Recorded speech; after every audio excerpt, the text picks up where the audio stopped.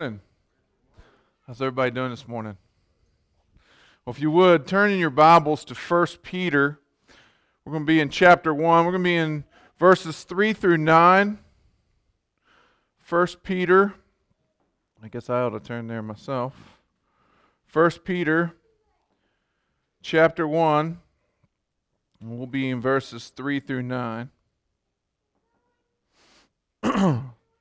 We have at the well been going through, we just started a series in 1 Peter, and so we're going to be preaching through 1 Peter for quite some time.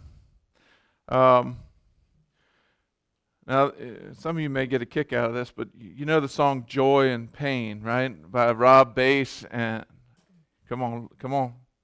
You know what I'm talking about. Rob Bass, DJ Easy Rock. Joy and pain, like sunshine, and everybody else repeat, and rain. Okay. Man, that was a tough opening. Life involves joy and pain all the time. Joy, pain, like sunshine, like rain. The song, the rest of the lyrics you can ignore, but the chorus is pretty good. But, so some of you, and especially now in the times that we find ourselves in, we find ourselves constantly riding this roller coaster of joy and pain. Now, things are difficult. We find ourselves in difficult, challenging, sorrowful, painful situations. And there's things about our life that create wonderful joy and happiness, and then there's still some things that cause sorrow and hurt, sadness. Some of you have learned that joy and woe are not mutually exclusive. They can actually and oftentimes do coexist. I think Chelsea is probably experiencing that coexistence currently right now. The pain of losing her mother in an earthly status, but the joy coinciding, knowing that eternity has just begun for her. And so these two things can sort of live together, and they don't have to be mutually exclusive. The older I get, the more I realize the question, how are you doing, is difficult to answer, especially in today's times. Life is full of things that are wonderful, they're full of things that are exciting, they're full of things that are hopeful, and they're also full of challenges and burdens and grief. And so I'm finding that following Jesus is not all about the good. It's not about good days and bad days, but more about days filled with good and bad. Rather than saying today's a good day or today's a bad day, we're having a good, bad day. Because most of us, if we admitted, we wouldn't get through a day without at least something breaking our heart, making us sad, making us angry, making us mad, whatever it is. So part of Peter's aim in writing 1 Peter is to help the readers to get their heads and their hearts around what it means to be exiled here. So let me just give a brief sort of summary for my Rockfish family to catch up over the last 2 weeks. Last week, we sort of helped understand the great mercy of God in the life. We talked about our inheritance being imperishable, undefiled, and unfading.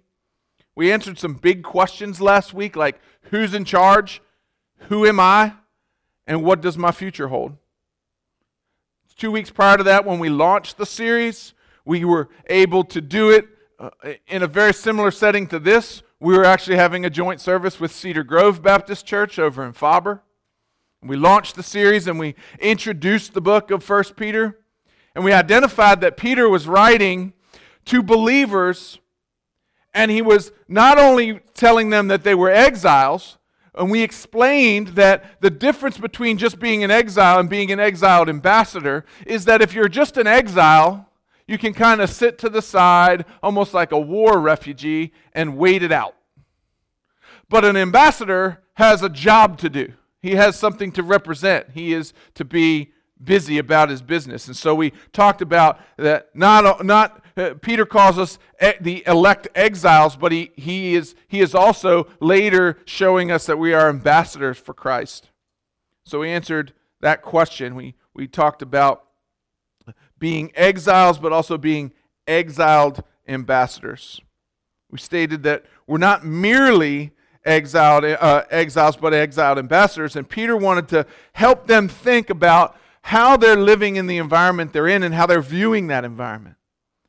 We connected them to the divine plan for their lives, where Peter says to them that it's because of according to the foreknowledge of God.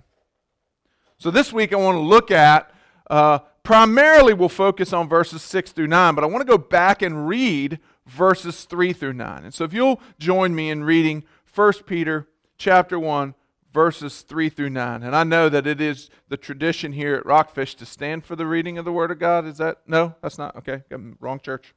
All right. So if you'll join me in reading 1 Peter chapter 1, verses 3 through 9. Blessed be the God and Father of our Lord Jesus Christ. According to His great mercy, He has caused us to be born again to a living hope through the resurrection of Jesus Christ from the dead, to an inheritance that is imperishable, undefiled, and unfading, kept in heaven for you, who, by God's power, are being guarded through faith for a salvation, ready to be revealed in the last time. In this you rejoice, though now, for a little while, if necessary, you have been grieved by various trials, so that the tested genuineness of your faith, more precious than the gold that perishes, though it is tested by fire, may be found to result in praise and glory and honor at the revelation of Jesus Christ. Though you have not seen Him, you love Him. Though you do not now see Him, you believe in Him and rejoice with joy that is inexpressible and filled with glory, obtaining the outcome of your faith, the salvation of your souls. Let's pray and we'll continue. Father, I just ask that you would control my tongue, that you would express to your people that which you have for them today, a reminder, an encouragement, maybe even for some a drawing into this salvation.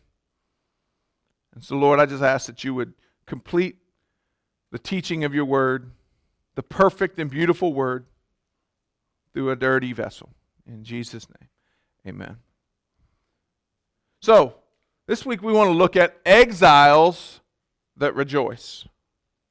So if we think back to a couple weeks ago, we talked about, we compared exiles to being war refugees, people that had to flee a place due to war. And so, how does someone rejoice in a situation like that?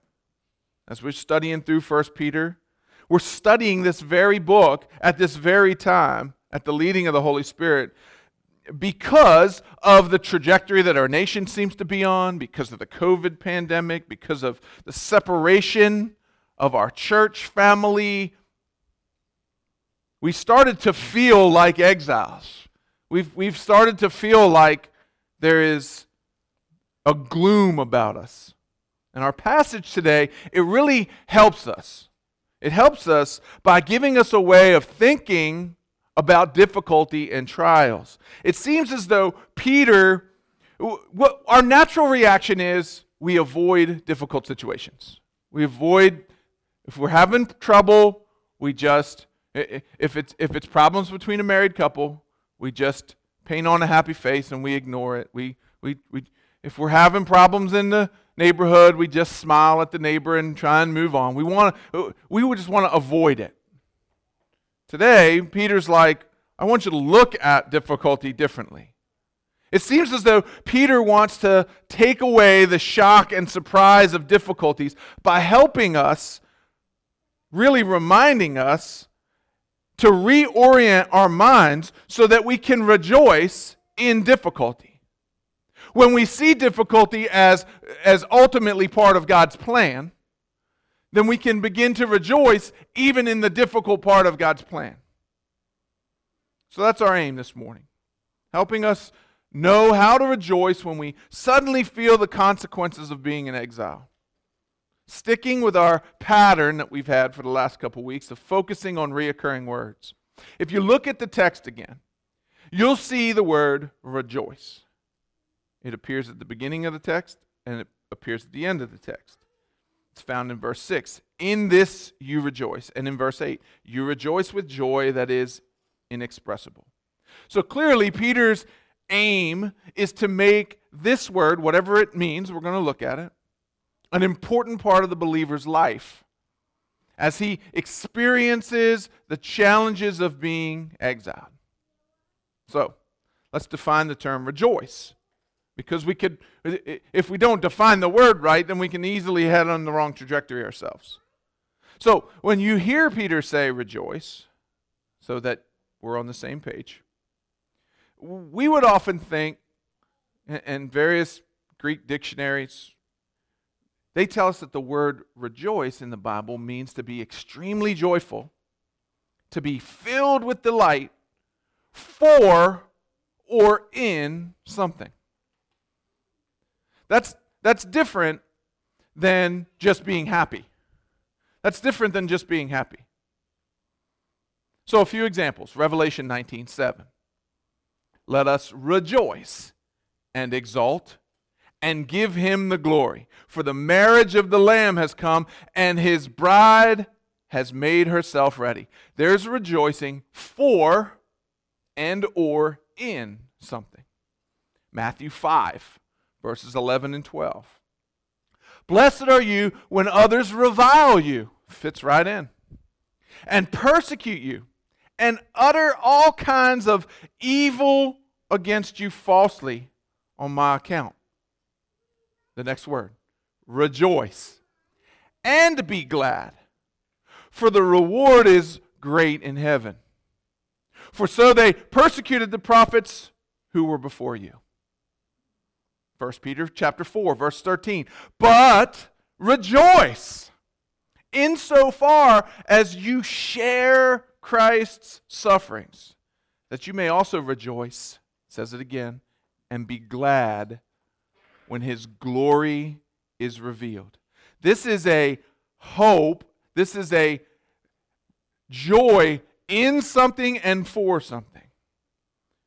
Now Peter, that's the example that we first get when we think of rejoice. Peter breaks it down even more because this Greek word is different than the one for joy. Peter is aiming at more than just godly endurance and calm emotions under trial. His aim here is to help us fight for happiness, fight for passion, and fight for delight, not in the suffering per se, but in the bigger picture of what God is doing in difficult days. Because it's hard to just focus on the actual event of the difficulty and find any joy in it. But when we are able to see it along the actual big picture, then that, like I did a couple weeks ago when I pulled the tape measure out, and we talked about the life span of someone. When we're able to see the suffering in the big picture, and that's where Peter's aim is here. The goal is to overpower the sorrow of suffering with a gospel-loving affection that makes us happy, sing, rejoice, even while we're still hurting. And Peter says it's possible. And this is why it's dangerous to have a feelings-based anything. I don't feel it today. I don't feel it. There are days you don't feel it. You got to know it. You got to know that God's good, even when you look around and everything is difficult. Because if our faith was based on our feeling alone, we'd all quit. Every one of us. We'd all quit. So his aim here is to help us fight for this happiness and this passion and this delight in not necessarily the individual event of suffering, but in the big picture. So, is that you today? Are you happy in God's grace today? Is it a good day or a bad day? Well, I hope by the time we leave that we'll understand that we have a good, bad day. So if you were to weigh in the emotional balance of your soul today, are you in love with God because of what He's doing in your life or because of what He's done for your life? Because if we're just basing it on what we're receiving at the moment, God's an ATM machine. We push the button, we get what we want, then we're happy with Him. But when we push the button and the amount that we want doesn't come out, then we're mad at Him. So today, I'm not suggesting that the goal is to just wallow in our pity either, to be sorrowful and sad. Now don't get me wrong, there is a place for lamentation. And there actually, we spoke for 2 weeks straight at our church on lamentation and lamenting and crying out, God, I don't understand why you're doing this. That's actually part of understanding the big picture of suffering. What I'm suggesting is that God intends for sorrow and happiness to coexist in the heart of the exiled ambassador. It's not an either-or equation. It's not because I'm hurting, God loves me less. It's all part of the picture. Peter wants to help these exiles learn how to rejoice and be happy, to exult and to delight in what God is doing while we're in exile. Think about this. The church, had they not been persecuted, probably would have just stayed right together. Had nobody come after them, had nobody harassed them, had no one offered to take their heads off or disembowel them publicly or throw them in prison, they would have had this nice little comfortable seat, and they probably never would have left Jerusalem. But it spread. Peter wants to help exiles learn how to rejoice, to be happy, to exult, to delight in the big picture of what God is doing. Because then the individual suffering plays into it and it becomes a part of the big picture. Because if we just view the suffering by itself, then we think that it's over. But it's not. And Peter addresses that. So we actually preached 2 weeks about lamentation. A third of the Psalms are basically in the minor key, right? So there is a place in the heart of the believer, in the exiled ambassador, for this sort of, God, what are you doing? Why is this happening? There is a place for that. And it's okay because it's a part of that. So, being an exile means that you acknowledge that what I'm experiencing is really hard. It's really difficult. It's not fun. And yet there is a joy and a passion in the heart that's rooted in the gospel and the big picture. Because there is a watching world. There is a watching world who watches, who doesn't know how to suffer well because they don't have this eternal hope. They don't have the eternal hope that we have. And they say, how in the world do you not see this as the end all be all? How do you not see this as life-wrecking? And they use words like pillar and things in my life that have crumbled. But see, we don't view individuals. So I'm just going to use Chelsea as an example. If Chelsea viewed her mom as the only pillar in her life is over now because her mom's life is over now on earth. But there is a pillar of strength in the gospel, in the finished work on the cross that holds it all together. And so for this moment, there is rain pouring down, but yet she has a place to be shielded from it. But if that thing or that person or that or that institution, if the United States of America is the pillar that is the strength of our life, and that crumbles, is our life over? No. So being in exile means that we acknowledge that what we're experiencing is difficult, it's hard, it's not fun, we don't like it, but it is part of the bigger picture. What you are individually suffering through right now plays a part in the gospel picture. And when we can see that, and I think Peter brings that to life here, knowing that life is mingled with joy and woe, it's how Peter encourages them. So there's three things that I think we can draw out of this text today. So we'll begin to dissect it down a little bit. First, number one, if you're taking notes, rejoice by reflecting on life's trials. One, rejoice by reflecting on life's trials. What do I mean by that?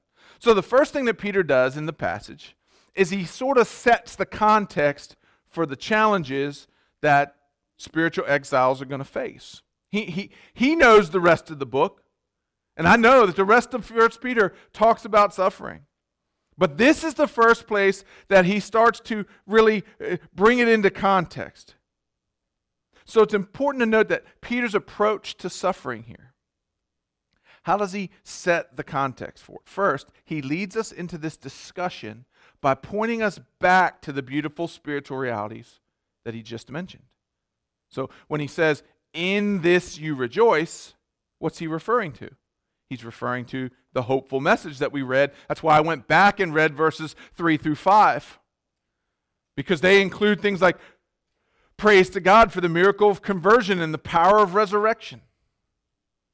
Verse 4, a heavenly inheritance. Verse 5, the promise of God's sustaining grace and hope of a coming victory. So he's pointing back to those things. He says, in those things you rejoice. He's saying we find our rejoicing in the promise. We find our rejoice and our joy in the promise. So when we rejoice by reflecting on life's trials, it's the starting point for considering any trial and difficulty or challenge that our culture throws at us. Peter reminds us that it's really important that we rehearse and celebrate the gospel regularly. If you take nothing else away from today, take this sentence. Peter reminds us that it is important that we rehearse and celebrate the gospel regularly. So we need to constantly remind ourselves about who we really are, what our future holds. When's the last time you actually looked back? And again, I talked about it a few minutes ago. We don't like to talk about trials. We don't like to talk about trouble. We don't like to talk about things that are difficult. When's the last time you actually looked back at a thing and said, yeah, that's how God got me out of that. That's how God brought me through that.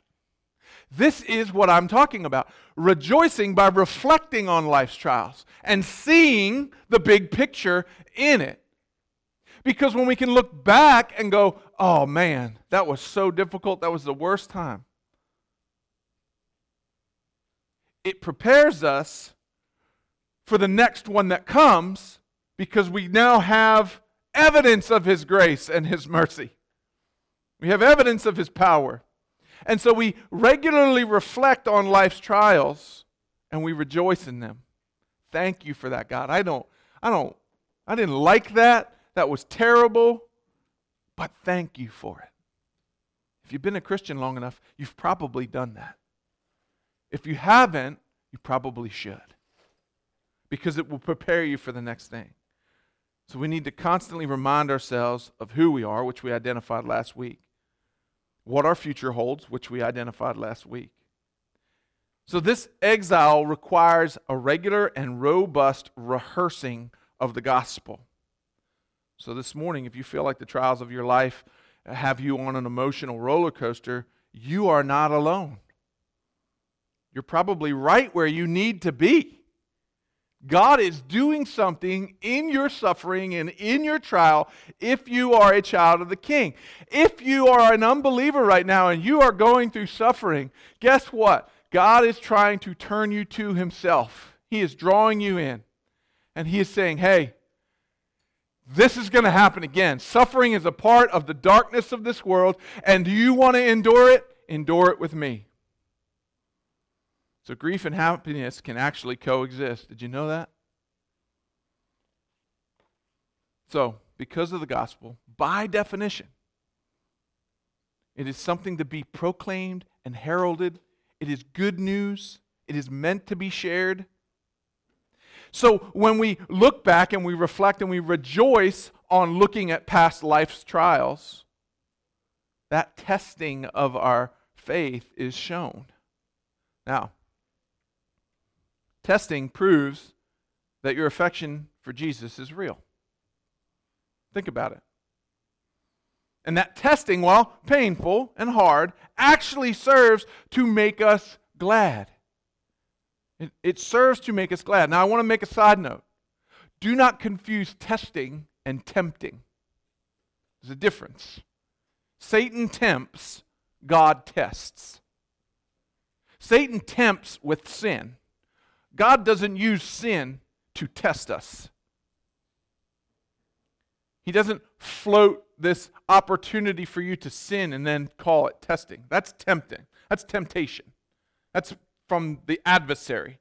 God is going to test you. Like when you say, oh Lord, please make me more patient. He doesn't whip you up a patience milkshake and serve it to you. He sends you into a room of 7 toddlers that are all hungry and want the same goldfish. That's how God tests you right there, okay? So He gives us the opportunity to become patient. Or He gives us the opportunity to become graceful. Or, Lord, make me more patient. Make me more whatever. And then He gives you the opportunity to utilize the power of the Holy Spirit to do that. But He doesn't dangle some nightclub or something in front of you. That's temptation. That's Satan. So I just wanted to make that a side note. So if you're giving in to temptation, don't blame God for testing you for it. You're giving in to temptation. All right, so let me get back on track. That wasn't in the notes. So, after my father's death, a couple years ago, and the suicide that same year, just months later, of a close family friend, I found myself probably in the throngs of the worst pain I had ever been suffering in my life. And I picked up C.S. Lewis's book. It's not his most popular book, but it is a good one. It's called From the Problem of Pain. And I recommend it for anyone who's suffering, who's mourning, who's going through despair. From the Problem of Pain. I highlighted this. This is what jumped out to me the most out of this book. And I revisited it this week. I had to go in a closet and find it on a bookshelf. God whispers to us in our pleasures. He speaks in our conscience, but He shouts in our pain. It is His megaphone to rouse a deaf world. That stood out to me so much. It stood out to me. And then he presented Himself. Then I was able to look back and reflect on a past suffering as I was reading this book, and I highlighted that quote. Because I remember the day my father died, and he died a difficult death. And I went to a little local church up there in New Hampshire. My sisters and brothers wanted to go to church. I said, no, you guys go to your own church. I need to be alone right now. Just leave me alone. And I walked in the back of this little local church up in Epsom, New Hampshire. And I sat in there, brooding, angry, mad at God. My father didn't deserve to die like that. I'm done. I'm over this. This is it. I can't believe you treat him like this after he served you for 58 years faithfully as a Christian and 80-some years of life on earth. Mad, angry, shaking my fist at God. And I went back to again, I'm reflecting on a past hardship. God whispers to us in our pleasures, speaks in our conscience, but shouts in our pains. And there, in that little church, God said, I am mourning Bill too. That's why he said, blessed be the God our Father. Because he's an intimate God. He's not a set-apart God who rules with an iron fist. He's an intimate God. And he said, I am sad that Bill died too. You think God isn't upset at the effects of sin? That sin, when it is finished, is death? And he brought me back into fellowship with him through that moment. And then that little church family there in Epsom came, they could just see, here's this stranger sitting in the back pew, bawling his eyes out through worship. What's wrong with this guy? And they approached and they cared for me. And God's family took care of me. Not my local family that was still back here in Virginia, but my family in New Hampshire that God predestined for greatness that day. He determined who was going to be there and who was going to minister to me in that moment as he brought himself into intimacy with me again. So I look back on that moment regularly, and then I can rejoice as I face the death of other friends, as I face the death of other family members, as I face the potential death of what I know as my country, the whatever it is. Those things are small picture compared to the big picture. And so I rejoice as I reflect on these past pains. And then rejoice as you are made confident in your faith. Rejoice as you are made confident in your faith. We reflect on life's trials, and what it does, Paul says it, Peter begins by pointing us back to verse 8. He says, and he comments to his readers, that even though they haven't seen Jesus, they love him. Where did that love come from? Where did that love come from? How is it even possible that they started loving a Savior that they had never seen? What's more, they don't see him even now, and yet they believe in him. In their heart and in your heart is belief and love. It's a reality that something is confirmed in you, Holy Spirit. Something is confirmed in you. There is a genuineness to your faith. And when we go through a trial like this, it only builds our confidence in our faith. It's difficult to see it in the struggle, but I'm saying we rejoice when we look back on past conflicts. And for some people that are suffering right now, this is the conflict, this is the difficulty that you're going to look back on. And you're going to see God in it. Our hearts are meshed through the Holy Spirit with Jesus. And the effect are moments when and here's a quote from the text, rejoice with joy that is inexpressible and filled with glory. That's what he said. I can't explain it. You ever had to start a sentence with, I can't explain what I'm about to say? I hope you've been able to start a sentence like that. I can't explain what I'm about to tell you. So they love Jesus, even in the trials, even in the difficulty, because it creates more and more love. It shows the tested genuineness of our faith, because we rejoice as we grow confident in our faith. God may be using circumstances to get your attention, to awaken you to the reality that you are focused on something that is not the big picture. That you are focused on something that is actually not the gospel. That you're trying to preserve something that you think is life-giving and is actually going to bring death. And he's trying to say, hey, pay attention. The only thing that gives life is the gospel. So God may be using these circumstances to remind you. You may be seeing the fruit of trying to be your own God, control your own circumstances, and that fruit, quite honestly, is rotten and it stinks. I was speaking this week to a brother who I hadn't talked to in a long time, and he said, he had no idea. We didn't talk about what I was preaching this week or anything. And he said, I went through this. We were talking about a particular person that we knew mutually who suffers from mental health issues. And he said, I was always sort of impartial, ungrateful, unmerciful towards this person. He said, until about a year and a half ago, I had my own mental health, what I would call a breakdown or episode. Or he said it was the worst 3 months of my life. He said, I'm so thankful that it happened to me, because that's why I'm calling you today. I have a passion now for the mental health world that I didn't have before. He said, Dan, I know this sounds crazy, but I think God allowed that to happen to me so that I would be more favorable towards people with mental health issues.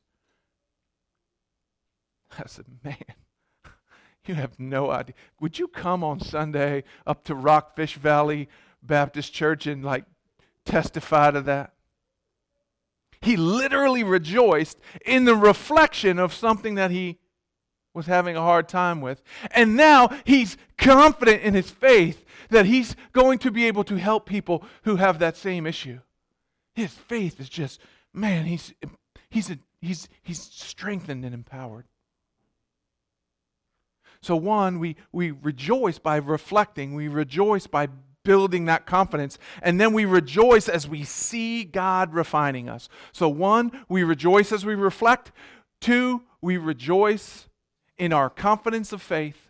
And three, we rejoice as we see refinement in our life. We actually see God growing us and changing us. One of the things my older kids always get in a bunch about is how patient I am with my youngest kid. My 6-year-old and my 26-year-old had 2 different parents. Same guy.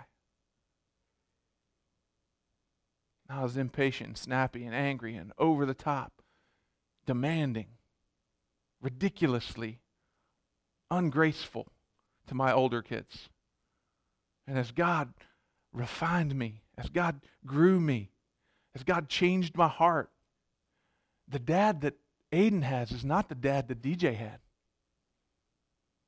And man, there was this jealousy of, oh man, you'd have never let me get away with that. Y'all have never been able to talk to you like that. I've never been able to say that. If I'd have done that, this is what I would have got. And I said, rejoice with your brother that he doesn't have me for your dad, the same dad you had. Rejoice for him. Rejoice as you see refinement in your life. Having taken that step back, looked back, said, God brought me through this thing. God brought me through this difficult time. It creates perspective and it strengthens our confidence in our faith. And now we rejoice as we see this change, as we are truly becoming exiled ambassadors. Peter highlights this in verse 7. He starts with the words, so that. Look back at verse 7. So that. Which should be very clear marker that what follows in the passage is the effect of the trial that we were previously addressing. So he says in verse 7, so that. Verse 7. So that. He talks about all that. In this you rejoice through the faith for a little, for a little while, if necessary, you have been grieved by various trials. That's the end of verse 6, comma, verse 7. So that the tested genuineness of your faith, more precious than gold that perishes, though it is tested by fire, may be found to result in praise and glory and honor at the revelation of Jesus Christ. So that, as you study your own Bible, don't miss important phrases like this and word conjunctions like this, because they serve as wayfinders in the text. They remind us, they show us, they point to us. It's like a road sign with an arrow on it. If it was just a green sign out there that said Rockfish, you'd think, all right, I'm in Rockfish. But if it's got an arrow pointing that way or that way, And it's telling you you're not quite there yet. Peter says, so that. The words tested genuineness there, they're actually a single word in the Greek. They're actually a single word. Which is why if you're reading from the NASB today, you'll notice that your version says the proof of your faith. It's the same word that is used in James 1, verse 3, where he says the testing of your faith produces steadfastness. So James was understanding the same concept. Wait, I'm going through all these trials. It's testing me. And what is it? It produces steadfastness. It produces confidence in my faith. And I'm able to reflect on the change that is taking place in my life. That totally makes sense. And it is way too easy to get caught up in the trial and not the so that. We get caught up in the if for a little while, and we end the sentence there. And we don't continue on to so that. This trial, this difficulty, this hardship, it's so that. And then you fill in the blank. Some of you will remember the song based on Matthew 5, this is the light of mine, I'm going to let it shine. I'm going to let it shine. So that people will see. So that people will see. So if you've suffered, and if you've struggled, and if you're pouring out tears, and your heart is just broken, you know both waves of grief and love. Imagine right now, believer, imagine right now if you were suffering through what you're suffering through right now. And everybody here suffering through something on a different level. Imagine if you were suffering through it without Him. Without God and without His people. Without Him sending people by. Without Him encouraging you. What if you were suffering through what you're suffering through with no hope? There are people that are. And the testing of your faith right now is going to produce confidence in your faith, and you will overcome. Therefore, being in exile, who rejoices means that all the pain and all the challenges, they reassure us that God has an ultimate plan for this world. It's actually a reminder of His great covenant with us. So, I'll close with this. Are you there this morning? Is that where you are? Do you need to see difficulties and trials and pains and disappointments? Do you need to see them through a different lens? Have you been able to thank God as you look back on past trials? Have you been able to see Him in them? Or have you been looking back and saying, God punished me here, and God punished me here, and God punished me here? Rather than, God brought me through this testing, and God brought me through this testing, and God brought me through this testing. It's all about the lens we view it through. So can we stop trusting our political party for our future and start trusting our Savior for it? Can we stop trusting our spouse and our children for our happiness or our sadness? Can the life or death of a family member not end our own life? So can you tell Jesus that He's worth it? If you've walked through hardship, if you are able to look back, if you are lessons learned, apply them and rejoice in the refinement that we see. Rejoice in the refinement that we see. And then, the final question. Can you prepare for the next hardship? Is this preparing you for the next hardship? And receive it in advance with a sense of eternal joy. That's the big leaving question. Are we ready to look at the next hardship that comes and already receive it in advance as a part of the eternal picture and with eternal joy? Let's pray. Father, I thank You for the opportunity to bring Your word today. I thank You for Peter and his boldness to just throw so much and pack so much into these few verses that we looked at today.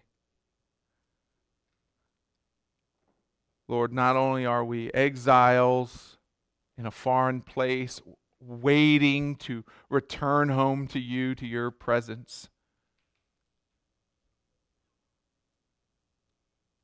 but Lord, you gave us a position, a job. You gave us a purpose and a function, in that we didn't just huddle up and disappear and be insignificant, but you allowed us to enter into your grace and mercy and the work that you do through them, and you allowed us to be a part of that. Lord, may we look back. Not only is it for others, but it is for us. As we saw in verse 2, the very first week. It's for our sanctification, for our obedience to you, and for ultimately the sprinkling of the blood, so that people will come to a saving knowledge of Jesus. So God, continue to encourage us, continue to strengthen us. I pray right now for those that are suffering through very, very difficult trials right now. They are in the midst of their strengthening, and they are tired and they are weak. I pray that you would give them a special portion,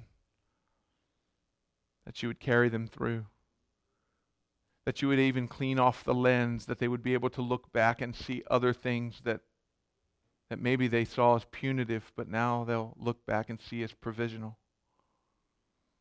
And I thank you. It's in Jesus' name I pray. Amen.